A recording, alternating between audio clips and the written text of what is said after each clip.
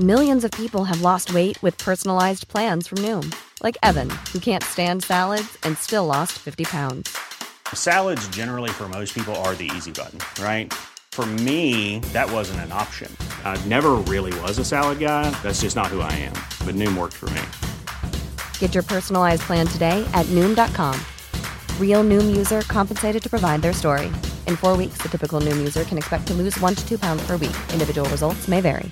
Hi, I'm Daniel, founder of Pretty Litter. Did you know cats tend to hide symptoms of sickness and pain? I learned this the hard way after losing my cat, Gingy. So I created Pretty Litter, a health monitoring litter that helps detect early signs of illness by changing colors, saving you money and potentially your cat's life. Pretty Litter is veterinarian developed, and it's the easiest way to keep tabs on your fur baby's health right at home. Go to prettylitter.com and use code ACAST for 20% off your first order and a free cat toy. Terms and conditions apply. See site for details.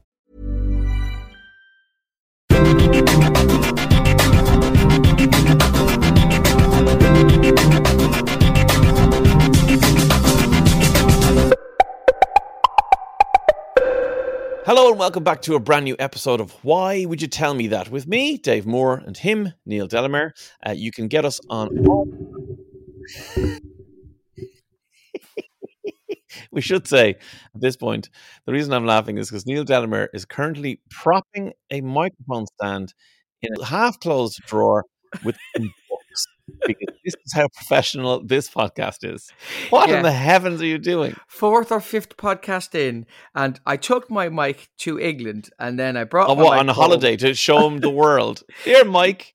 Yeah, listen, he can't just be sitting here listening to Irish accents. I just walk around London with him just so he can hear different brogues from all over the world. And I don't know where the base is. His little fuzzy head can absorb other dialects and accents and cultures. But unfortunately, he left his trousers in the UK. I would go so far as to say his legs, not so much his trousers. His bottom trunk. Yeah, it's all gone.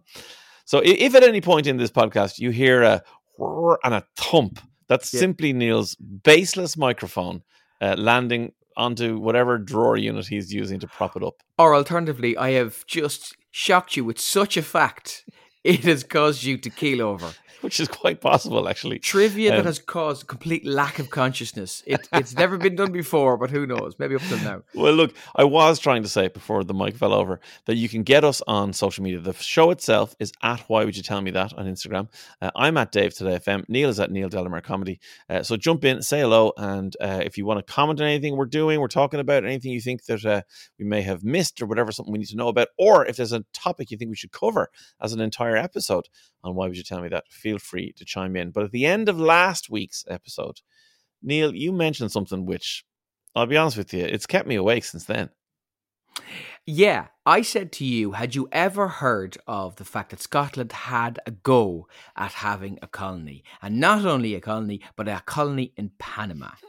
You had never heard of this, had you? No, this is the first I'd ever heard of this, and I cannot wait to find out what is going to happen in part 2 of this podcast. Who we're talking to, what's going on? We are talking to Dr. Andrew McKillop. He is a senior lecturer in Scottish history in the School of Humanities in the University of Glasgow, and he's going to tell us about this Darien scheme, which was an attempt, I suppose in some ways, a kind of a forerunner of the Panama Canal. Certainly the idea was to use Panama to enhance their trade, and some people would argue that the success or failure, won't tell you which, I think you can probably guess, of the Darien scheme, as it was called, led to the conditions that might have led to the Act of Union between Scotland and England. Some people would suggest that. So we're going to ask Andrew.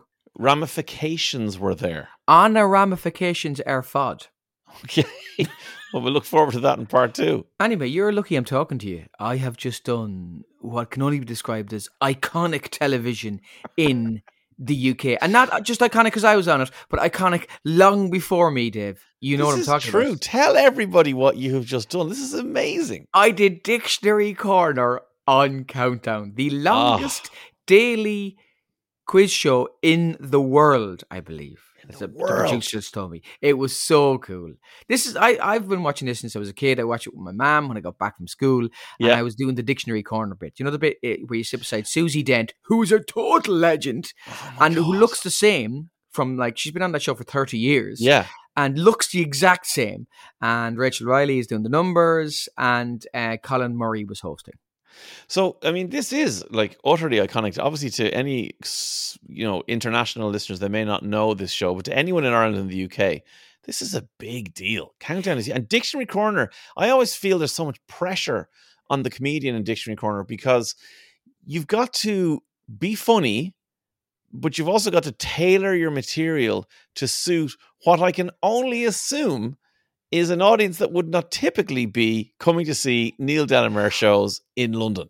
I'll see that, and I'll raise you the fact there is no audience. What? Yeah, there's no live audience. I don't think it came back after COVID. Now, hopefully they'll get it again. Right. But so you're just playing to kind of Colin and Rachel and Susie and the crew and stuff. Now, it's a bit strange, but I know Colin reasonably well, and we've done various bits and pieces of radio together. And we have to be careful not to Irish it up too much because that's kind of our default setting. Because obviously a lot of people in Britain are watching this British show. There is that. And we have this unspoken agreement that we won't do too Irish stuff. First 3 letters, one of the words, RUC. 2 of us, lock eyes. And he's looking at me going, don't go for it. And I'm like, I'm going to go for it. Please let the next 3 letters out be IRA. Please. But they're not. No. But there was this moment in the middle of it. So, they come to you. So if people don't know the show, letters are mixed up. Brilliant contestants figure out the longest word they can get from the letters, and then they go to Dictionary Corner, and you're sitting beside somebody who's actually qualified, and then you give your 2 cents worth, right? So there's one round I'm looking down, and I've got nothing, Dave. I got nothing. I can feel I don't even have a 3. I have a cold sweat coming down my back. Now, I know that Susie, as I think people will probably know, Susie will give you a word if you're stuck, If you're stuck, yeah. So I look across at her, and there's 10 seconds left, and I can hear the music quicken, of course. And she goes, Etalon, right? Now, and I was like, what? She goes, Etalon. And it's a physics term. And I have about 5 seconds to process. I'm not going to say that I got the word etalon. No one is going to believe that I got the word etalon. Not only is no one going to believe it, no one's going to believe I know the word etalon. And Colin Murray's going to say, what is that? What does that mean, Neil? I'm going to go, but that's not the main reason I didn't say it. This is a testament to what adrenaline does to you. I thought she said etalon, which is the Irish word in Gaelic for our international listeners for aeroplane. Yes. Why she would say an Irish word in an English UK television program? I can only assume at this point she's saying to you, "You're so dead. You might as well get the echelon and get home because you know nothing." That would be an amazing heckle. That taxi, taxi for Dave Moore. They've just moved the mode of transport up. But she's also learned it off in Irish so that she can add insult to injury and go, "Oh, you've got nothing there, do you? Echelon for your man." So my brain kind of exploded going, one, how does she know the word echelon? This is I thought she only was an expert in English. This is so impressive. 2, what's she using as a fodder? I'm looking at the letters they've got. I can't see the fodder, but maybe my mind is just swimming. And Rachel's loaned her a sideways 1 and she's put it at a weird angle. And I'm just... they go to the other 2 contestants, and Colin Murray looks at me, and I'm thinking, I was going to say it. I was going to say echelon and just see what happened. The Irish word for aeroplane, Colin, and just see what happened. But I didn't. I can't remember what the other word was. There was another word in there that was jumped out at me at the last minute. But yeah, that was a bit weird. I'd say so. But having done it, is it the way you thought it would be? Do you know what I mean? Like, does it feel when you're doing it like when you're watching it on the telly? There's not that much pressure on you because I mean it's obviously the 2 contestants are there and they're unbelievable. There was a fella there who got multiple 9-letter words. And by the way, we should explain again to people who don't know the show that 9-letter words are the maximum you can get because there are only 9 jumbled up letters in a round. He got words. Dave, I couldn't have got 9 if they gave me 14 letters. I'll be perfectly honest with you.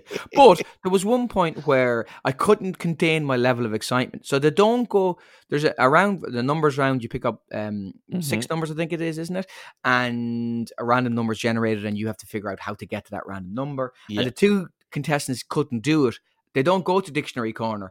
But I was like, come to me. Because you had it. Because I had it and I was allowed to do it. No way. I was allowed to do it.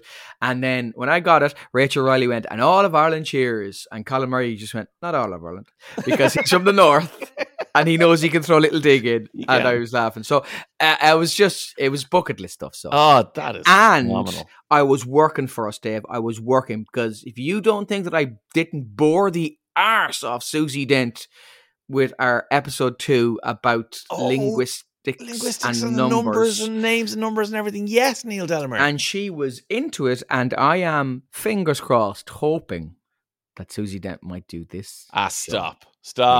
Yeah. To anyone, again, if people don't know, that is, why would you tell me that, royalty? I mean, it's people like Susie Dent who've inspired us to create this podcast. Yeah, I would go so...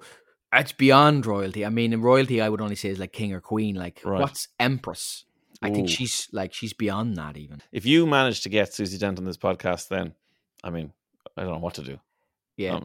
Yoda? Who's next after that? What's the equivalent after that? Yeah. We'd probably have to do some sort of Ouija board Albert Einstein thing, I'd imagine. It's doable. It's doable. Well, look, if I can bring you back down to earth, Mr. High-flying UK television, leaving half your microphone gear in the UK, Hold Neil on. Delamere. Bring me back down to earth. You're taking the piss out of Echelon again, aren't you? Yes, bring your Echelon back down and tell me what's going to happen in the episode about the Darien scheme. Okay, back down to earth. Before we do our Susie Dent episode, let's concentrate on this one.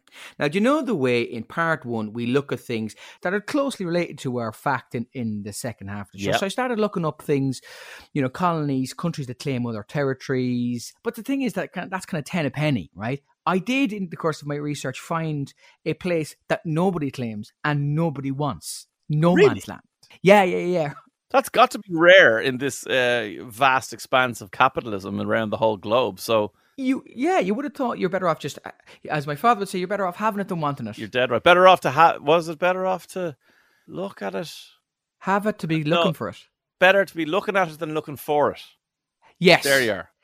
Yeah, all the best idioms are preposition based. Is that even a phrase? There's a place called Bertawil. I think is how you pronounce it. And that's the Arabic pronunciation. It means tall water well. Every single part of my Midlands head wants to say Bur towel. It really does. What does an Offaly person put on a sunbed to reserve it? Bur towel. And it's somewhere between those two pronunciations. My apologies to the Arabic community, right? So it's between Egypt and Sudan. Okay, so my understanding is Egypt is north of Sudan. Am I right about that? Yes, it is, yeah. And they share a border as well. If you imagine a kind of a rubber, right, with a very straight border between the two, that's what it looks like. That's right, because who carved out that border? Because it was man-made. I'm going to bring you back to a little crowd of plucky lads operating out of London called the Brits, the British Empire. Yes, who carved out all troublesome borders, Dave? Yes, yeah, you're right. It was them. So basically, neither Egypt nor Sudan want this particular place. It's about 2,000 square kilometres, about 800 square miles, right? Do you know the bit in Father Ted where Mrs. Doyle and her friend are trying to pay for lunch? Yes. Do you know that? Yeah. That's what it reminds me of. Egypt's like, I insist, Sudan, you have it. I don't want it. I couldn't possibly. I'll get the next 2,000 square kilometre parcel of land. Okay, well, I can't wait to hear why there's a piece of land that neither country is willing to go. It would definitely be beneficial to us to have that. Well, let me describe it first. It's got no permanent roads. Okay. No towns. No permanent residents. I don't know why I said permanent roads there. Like there are temporary roads. Well, again, Father Ted, at one point they did bring in the roads because the storm was so bad. So this is true. Yeah. You can see our influences here, can't you? It has no access to the sea. It has 5 central shops, a Lidl and a Spar. It doesn't, but you know somebody from Lidl is going, there's an opening here. So you would think that you're better off having it than you're not having it, right? Because you never know. Maybe at some point somebody will discover oil there or gold or diamonds or something very expensive. Printer toner, something really expensive, right? But neither country wants it because it would affect their claim to a much larger, more valuable piece of land. See, this this is how this plays out. So it starts in 1899, and the Brits and the Egyptians signed this treaty, right, that sets the border between Egypt and Sudan as this straight line. Okay.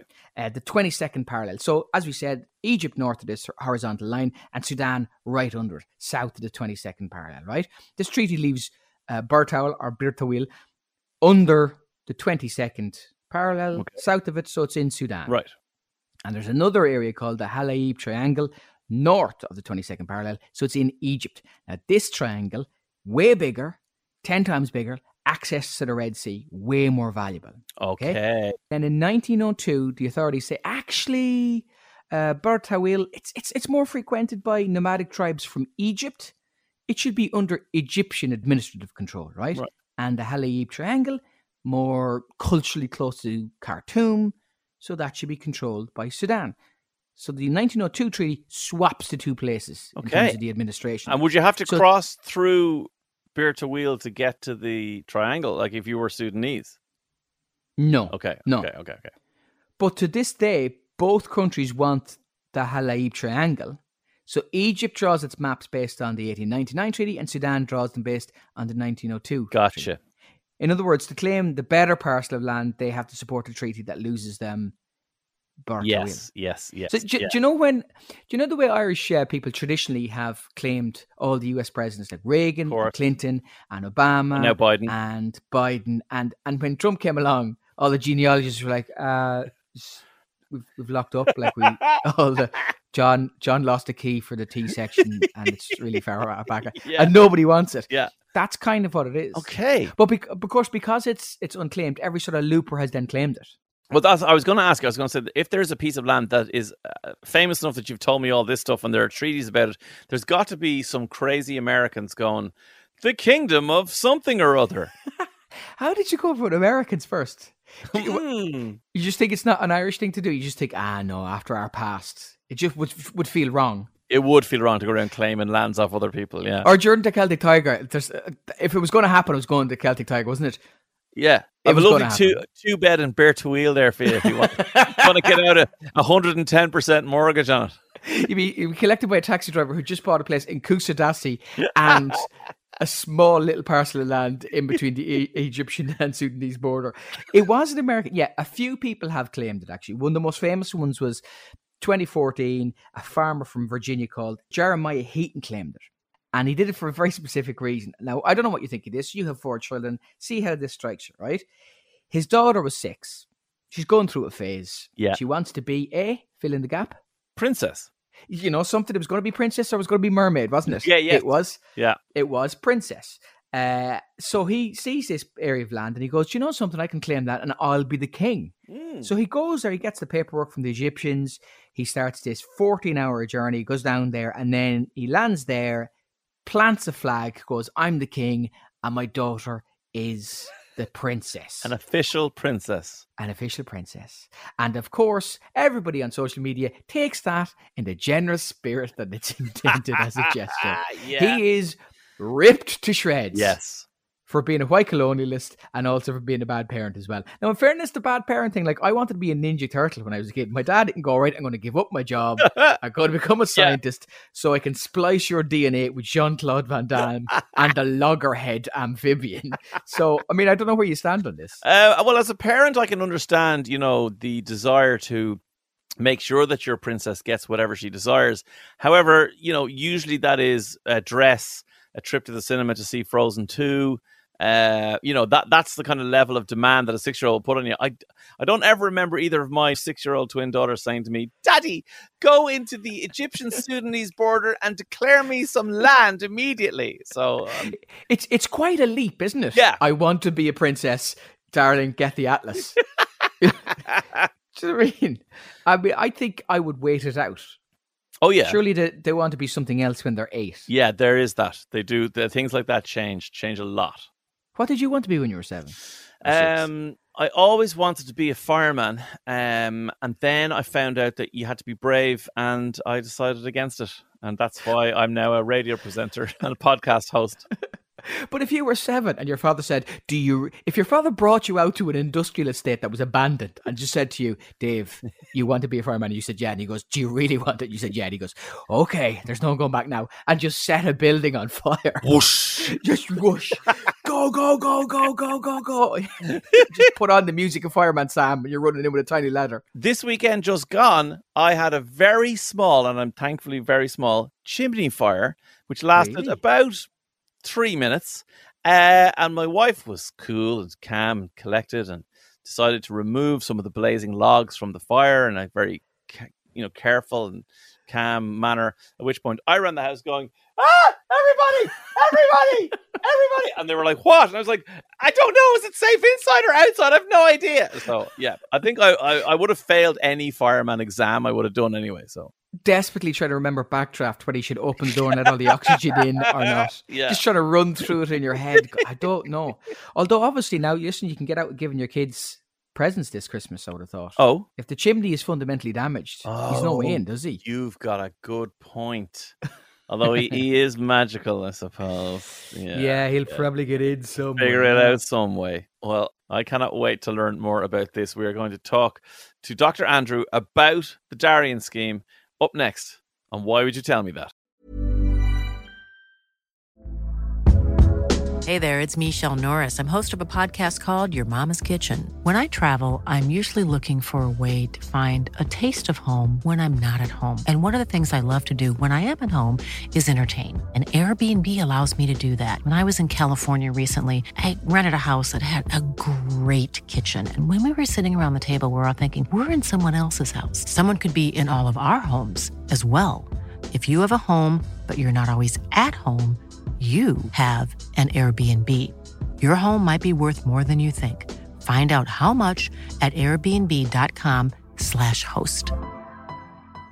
A lot can happen in 3 years, like a chatbot may be your new best friend. But what won't change? Needing health insurance. United Healthcare Tri-Term Medical Plans, underwritten by Golden Rule Insurance Company, offer flexible, budget-friendly coverage that lasts nearly 3 years in some states. Learn more at uh1.com. Quality sleep is essential. That's why the Sleep Number Smart Bed is designed for your ever-evolving sleep needs. Need a bed that's firmer or softer on either side? Helps you sleep at a comfortable temperature? Sleep Number Smart Beds let you individualize your comfort, so you sleep better together. J.D. Power ranks Sleep Number number 1 in customer satisfaction with mattresses purchased in-store. And now, save 50% on the Sleep Number Limited Edition Smart Bed for a limited time. For J.D. Power 2023 award information, visit jdpower.com/awards. Only at a Sleep Number store or sleepnumber.com. Hey, Dave. Yeah, Randy? Since we founded Bombas, we've always said our socks, underwear, and T-shirts are super soft. Any new ideas? Maybe sublimely soft. Or disgustingly cozy. Wait, what? I got it. Bombas. Absurdly comfortable essentials for yourself and for those facing homelessness. Because one purchased equals one donated. Wow, did we just write an ad? Yes. Bombas. Big comfort for everyone. Go to bombas.com/ACAST and use code ACAST for 20% off your first purchase.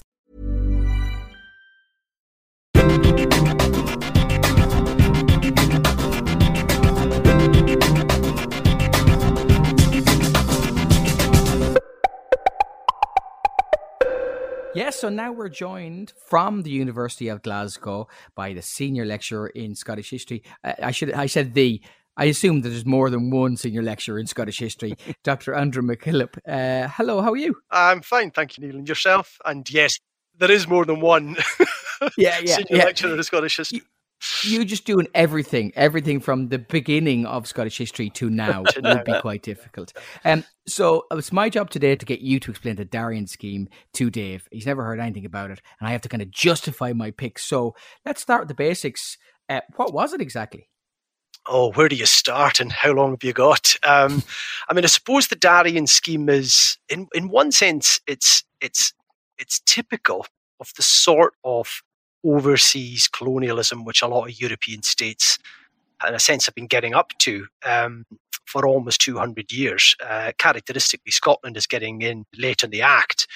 Basically, it's an attempt to establish what we would see as a reasonably modern commercial organisation, meaning it's got subscribers, it's got stock, it's got directors, and effectively they're trying to establish an oceanic trade that involves establishing colonies in the Americas and then essentially trading in goods.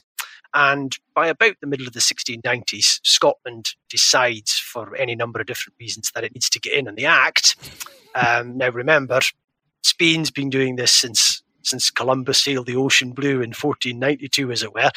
The Portuguese have gotten in the act, the Dutch, the English, everyone's been tooling up and getting on with European colonialism for a long time. And Scotland's been trying on and off, and frankly, it's not been very successful. And then in the 1690s, it just decides it needs to go for it. And it does, but it's a good example of a country which, having lots of trial and error shown to it by other countries, doesn't really take up much of the lessons and promptly makes a serious mess of it with major implications for the country's history. I do appreciate the use of the phrase "tooling up." Just it's like a Guy Ritchie film that you've suddenly just injected into history there.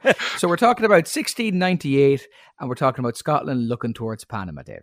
Okay, so what were the kind of overriding governmental or economic circumstances that would have led Scotland to make a decision that 200 years later, down the line, after the Spanish have been doing it for that long, to go, do you know what, we'll give a go, lads. Let's hout off into the sea in a boat and see what happens.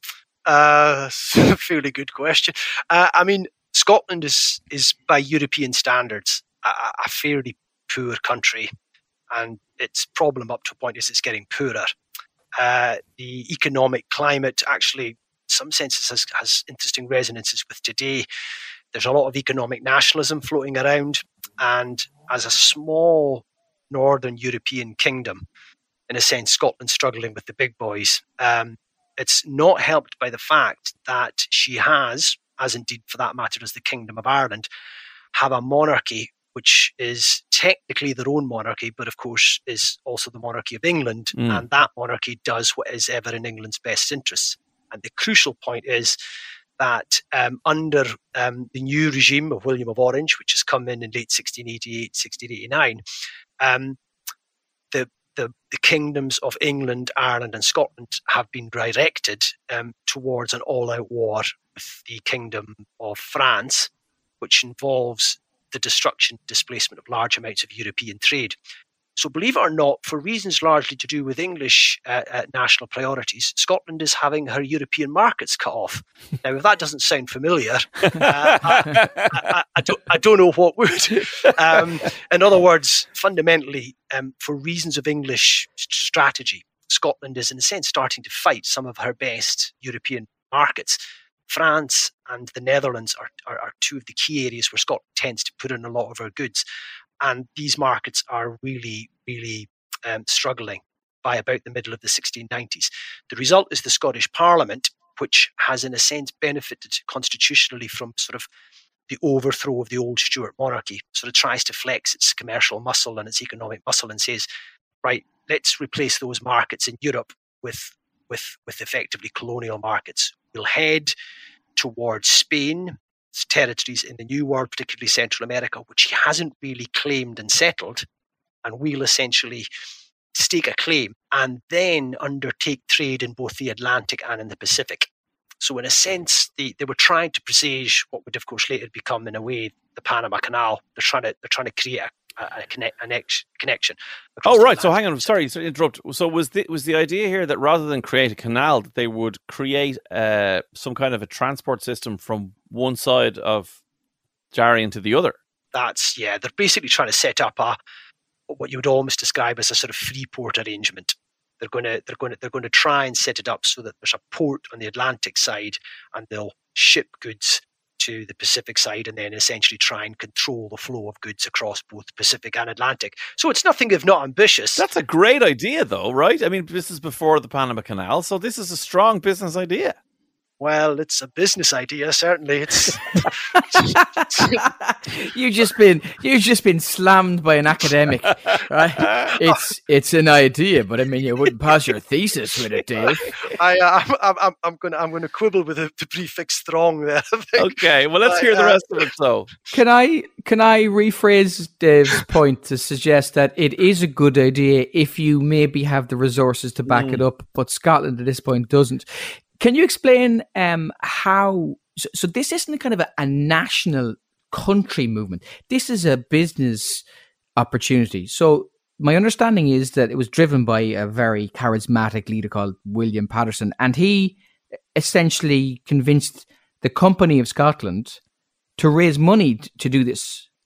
Is that right? That's right. I mean, in some senses, it's a weird organization because it's established by the national authority of the Parliament, and its title is the Company of Scotland, trading to Africa and the Indies. That's actually its full title, and it's set up, interestingly, to try and mirror the sort of East India companies that have been established by the English and the Dutch.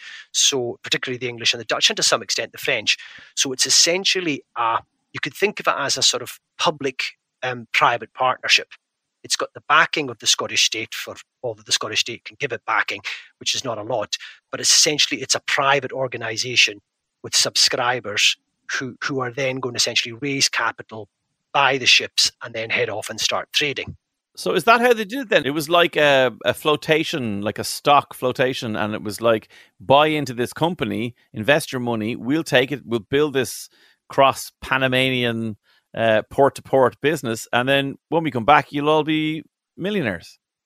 That is exactly it. It's a wow. class, and that's why it almost sounds quite modern in the sense that it's a sort of subscription flotation with an idea to try across Panama. But I think it's worth pointing out that the Company of Scotland's remembered for Panama, but that wasn't what it was originally going to do. What it was originally going to do before William Paterson persuaded the directors otherwise, actually was undertake exactly what the Dutch and the English were doing. And that was fill ships with the sort of goods which sell well in the big markets in Asia, and essentially ship out to Asia and then bring back goods from places like modern day Indonesia, maybe China, and certainly India, and then sell them in European markets. How did he convince them to go, something, forget about the tried and trusted method, we should go to Panama? That is an extremely good question. It begs one of the what ifs, the big what ifs of Scottish history, because the company actually does send a couple of ships out to Asia, and they're very profitable. So ironically, if they'd carried on doing that, they would probably have ended up the way the Danes and the Swedes ended up. They do exactly that. They set up small companies, and they effectively run in between the sort of feet of the really big European East India companies, the French and the Dutch. They do fine. William Paterson, however, is essentially a mover and a shaker, and he's a sort of he's got a reputation for thinking very innovatively about the latest financial trends. Remember, he's been one of the key figures in establishing the Bank of England in 1694. Oh wow! I mean, he's a Scot. He's like a lot of Scots. He's emigrated into London, and he's sort of part of a European sort of move to think about essentially finances and derivatives. Now, in terms of who got involved, there is undoubtedly Scottish national pride at stake, because initially when the company tries to raise the capital for what was going to be the tried and tested method, they try to raise it on the London money markets. But the English East India Company persuades William of Orange and the English Parliament, you can't let the Scots raise money. They're a foreign power. You can't allow them to do this. Now, Scots are kind of going, hold on a minute, we're your allies in your war with France. Why are you denying us access to capital? And the English just shrug their shoulders and go, that's the way the big boys play. Right. The Scots get a brand new chip on their shoulder and decide that they will raise the capital largely from within their own relatively limited financial pool. They try it also in Europe, but again, English interests just squash it. So this sounds to me like in this day and age, you would use Kickstarter, you do some kind of a video about how great this Darien scheme is going to be, and then you would ask for funding. Effectively, this happened this way, but in 1690s. That's right. I mean, basically, the word gets out in the early months of 1696. In the middle of Edinburgh and Glasgow, that the option of English funding is gone, and effectively you get a sort of patriotic rallying. And the company opens two big subscription books in Edinburgh and Glasgow, and start to raise capital really about the beginning of March 1696. Now, it's worth pointing out that the country is just going into what's going to be a huge famine. Scotland suffers a famine in the mid-1690s too, which is going to kill 1 in 8 Scots. So the country is in major trouble. Huge numbers are beginning to emigrate to Ulster to get away from the famine. So the country's in all sorts of trouble. But meanwhile, people are gaily sort of subscribing to the company, and it raises £400,000 sterling by August when they close the books. What's that in today's money, ish? That's 4 Bitcoin. 4 Bitcoin. I think it's about the value of the pound sterling to the euro, I think. But anyway, that's probably a political point. But I mean, it is by the standards of a small, relatively underdeveloped Northern European country, a huge sum of money. Okay. So what's this spent on? 4 or 5 ships? So in the end, the company is persuaded by Patterson to sort of, not build its own, but just go and buy vessels. That means they're overpriced. They have a fleet of about 11 vessels in the end, which they send out in 2 big expeditions to Darien. So there's a lot of high spend. The kind of Scots aren't used to dealing with the sort of shipping you need that gets you across the Atlantic. So they tend to go to Europe to buy the ships. They pay above the asking price. So they're kind of being had, as well as showing innovation in raising the money. They show no innovation in how they spend it. I read something that I want you to confirm or blow out of the water. So we got 5 ships leaving Leith, I think, near Edinburgh. That's right. In 1698. Is it true that William Patterson, the guy who is leading this, and one other captain knew where the ships were headed and nobody else knew? Is that true? There's evidence to suggest, I mean, certainly the directors and all the leading people on the General Council know where they're going, but they did keep a lot of people in the dark because they didn't want the word getting out that they were heading for Spanish territory, for very good reasons, because if that got out, the Spanish would have made an effort to prevent them. So it's probably a mixture. It's not that no one knows, but they are keeping it, in effect, a commercial secret. And I don't mean to, brush over any of the details here, but as we mentioned at the start, as Neil asked me in the first part, how well do I think that this Darien scheme went, and the fact that there are no, famous Panamanian Scottish colonies, I figured it went pretty badly. So when they got on the ships and headed for Panama, how did that whole expedition go? Not well. So you've got the big expedition of the summer of 1698, which leaves with 5 ships, well over 1,000 colonists. So it's a big effort. They get to this place, which this bay in now central Panama, and sort of name it Caledonia, and sort of set up a fort and do all this sort of stuff. They rapidly discover that the wind patterns are such that it's now impossible to get a ship out of the bay. It's badly tidal, and more importantly, the local climate just starts killing them in very large numbers. Tragically, there's a reinforcements arrive at the end of the year, and then head back to start telling, don't send the second expedition. But they arrive too late, so there's a second big expedition comes out in the summer of 1699. So you get another 1,000 odd people arrive. They find almost nobody's left alive. They re-establish the colony for a second time. By this point, the Spanish are arriving to reclaim what they say is their territory. And believe it or not, the Scottish colony actually fights a battle with the Spanish, and unbelievably, they win. That's why us Scots talk about the Battle of Tubucantia, Scotland's last away win,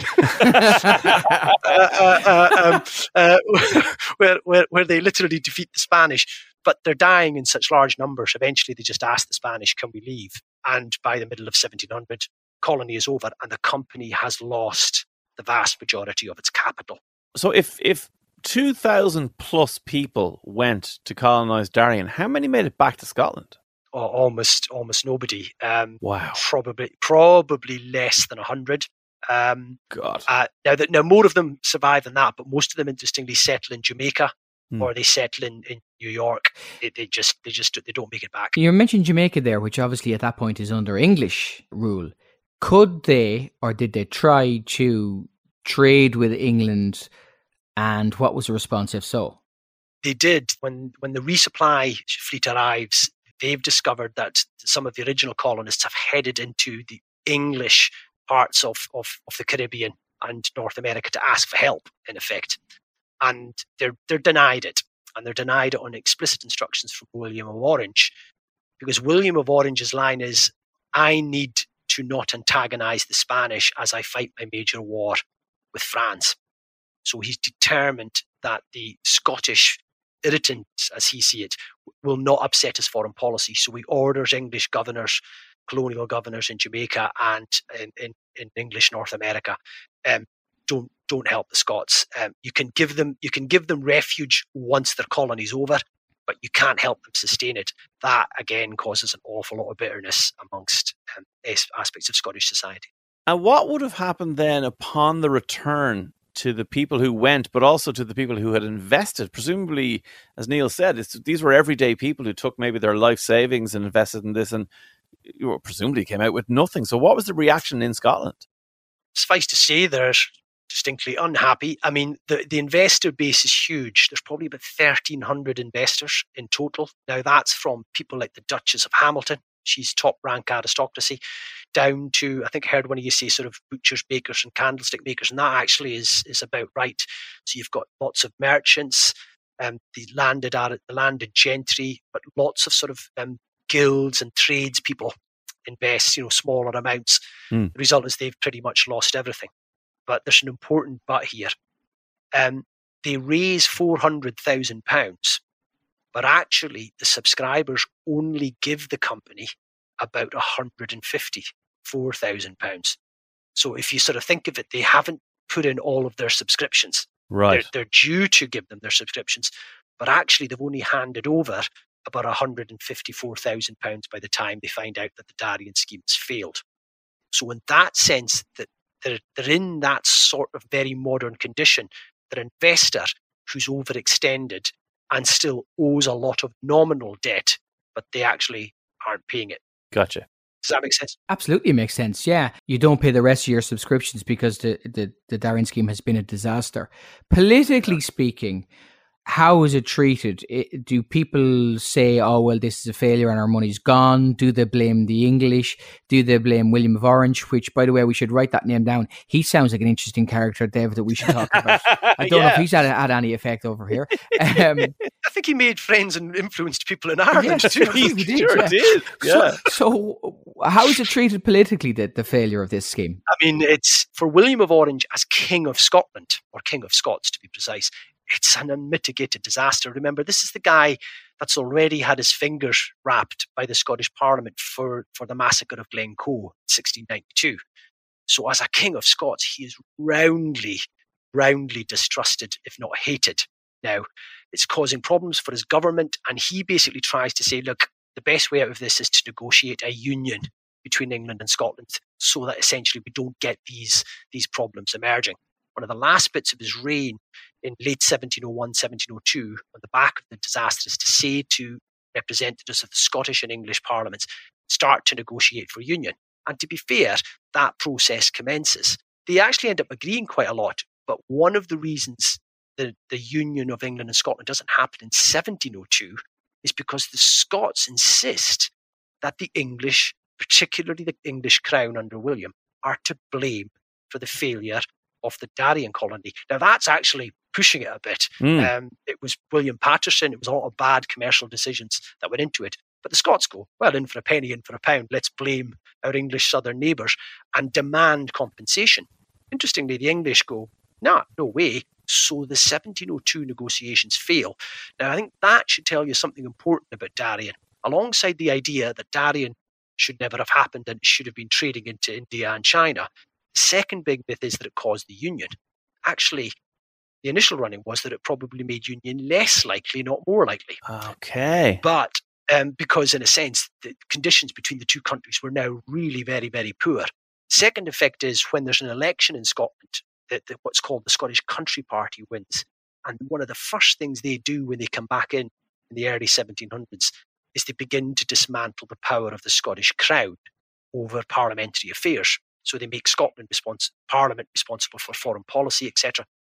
That really alarms the English Parliament, and that sets up the basis for the round of negotiations in 1767, which does result in union.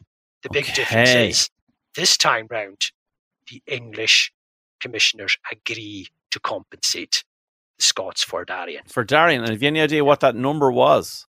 They actually give them a big sum of money known as the equivalent, well over £300,000. Of that, about £220,000 £20,000 was compensation for the Darien subscribers. Wow. So in a sense, they're getting their money back from essentially a grant from the English Parliament. So this is a classic example of the honourable tradition of the British state, which has always privatised the profits and always nationalised the debt. Yes. What they're doing is nationalising a bunch of private subscribers' debt. One of the big things that people always forget is they say, well, Scotland was bankrupt. The Scottish state wasn't bankrupt because Scotland didn't run a national debt. The people who were bankrupt were individual Scottish investors. It sounds awfully like the phrase bailing out the bondholders, Dave, doesn't it? Something of which we have some degree of experience.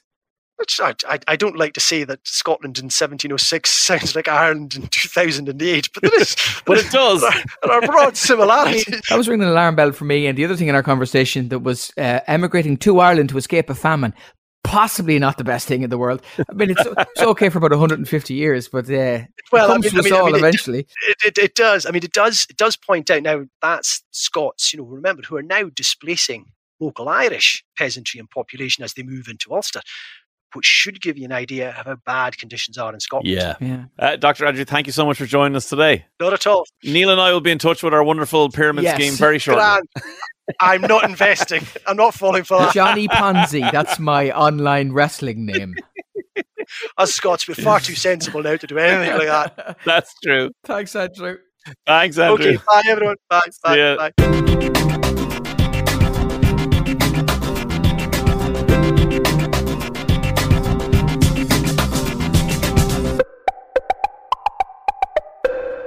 Well, Dave, I mean, I hadn't heard of it. I just kind of came across the Darien scheme and I thought Andrew was brilliant in explaining it. But I think it justifies why I would tell you that. Yeah, absolutely. I think what I love about these episodes is the very concise learning curve you go on when talking to an expert. Yeah. Rather than our nonsense. Yeah, exactly. We'll meander and wander and talk about this and talk about that. But like when you get someone in there who knows exactly what the whole history is and can succinctly and concisely deliver it to us, I love that stuff. If you actually were going to colonize somewhere, if you had done the Bir Tawil or were going to Panama and you had Dave Land, what would you have? Would you have, I mean, what would be on the flag? Given your musical background, what's the anthem? You're right about my musical background. I'm quite passionate about anthems in the sense that I believe all national anthems are too long. They're too long. And even when we wrote a modern one in Ireland's call for the rugby, it's too long. So in Daveland, I would show up the rest of the world by our anthem. So what would happen is the players would come out for whatever match it is we're playing. I'm not sure what Daveland dominates as a sport. We haven't got that far in our culture yet. But imagine you don't just play; you dominate. Dominate it so far. Okay. So the world stars of Daveland come out and they stand with their hands behind their back as the national anthem has just played for Ireland's Our Naveen or America's Star Spangled Banner, whatever it is, and then the Daveland anthem comes on and it's the Spice Girls. Stop right now! Except it goes. If you know the lyrics to the song, it simply goes, stop right now. And then collectively, all the players go, thank you very much. So we're polite and we're succinct. And then the match can kick off. I love that. Can I get a visa? Can I be the first person to apply for a visa for Daveland? Oh, you can apply. I'm not sure I'll grant it, though. Neil, thank you very much for the Darien scheme. It's a fascinating piece of history, something I knew nothing about. And the fact that okay, maybe it didn't quite precipitate the union. It certainly precipitated the circumstances that precipitated the union of England and Scotland. It's amazing. We're going slightly over now, so stop right now. Yeah, thank you very much. Excellent, Neil Delamere. That's enough of this. Listen, so what are you going to tell me next week that'll blow my mind? Okay, next week. I'm going to share with you a passion of mine and a chap who also shares this passion, except he turned his passion into $1 billion company. $1 billion? $1 billion company. Which begs the question, why didn't young Dave do that? Because I am a big fat loser and this guy is a go-getter. And we're going to find out all about it next week. I've been dying to do an episode on this even before I knew that we had this podcast. I wanted to tell people about this. So next week, the $1 billion empire that's come out of a passion. Imagine it. Imagine it. Oh, I can't wait to hear what that is, because I know some of your passions, and some of them I, wholeheartedly endorse, and then others, not so much. So might be one of those ones. I look forward to that. If you want to suggest your own passion we could do something on, you can get in contact with us. We're on, I'm at Neil Delamere Comedy on Instagram. We have at Why Would You Tell Me That on Instagram, and you're at Dave Today FM. That's where you'll find me. Okay, thank you for this episode, Mr. Neil Delamere. Tune in to us again next week. Thanks to everybody for listening. Bye-bye.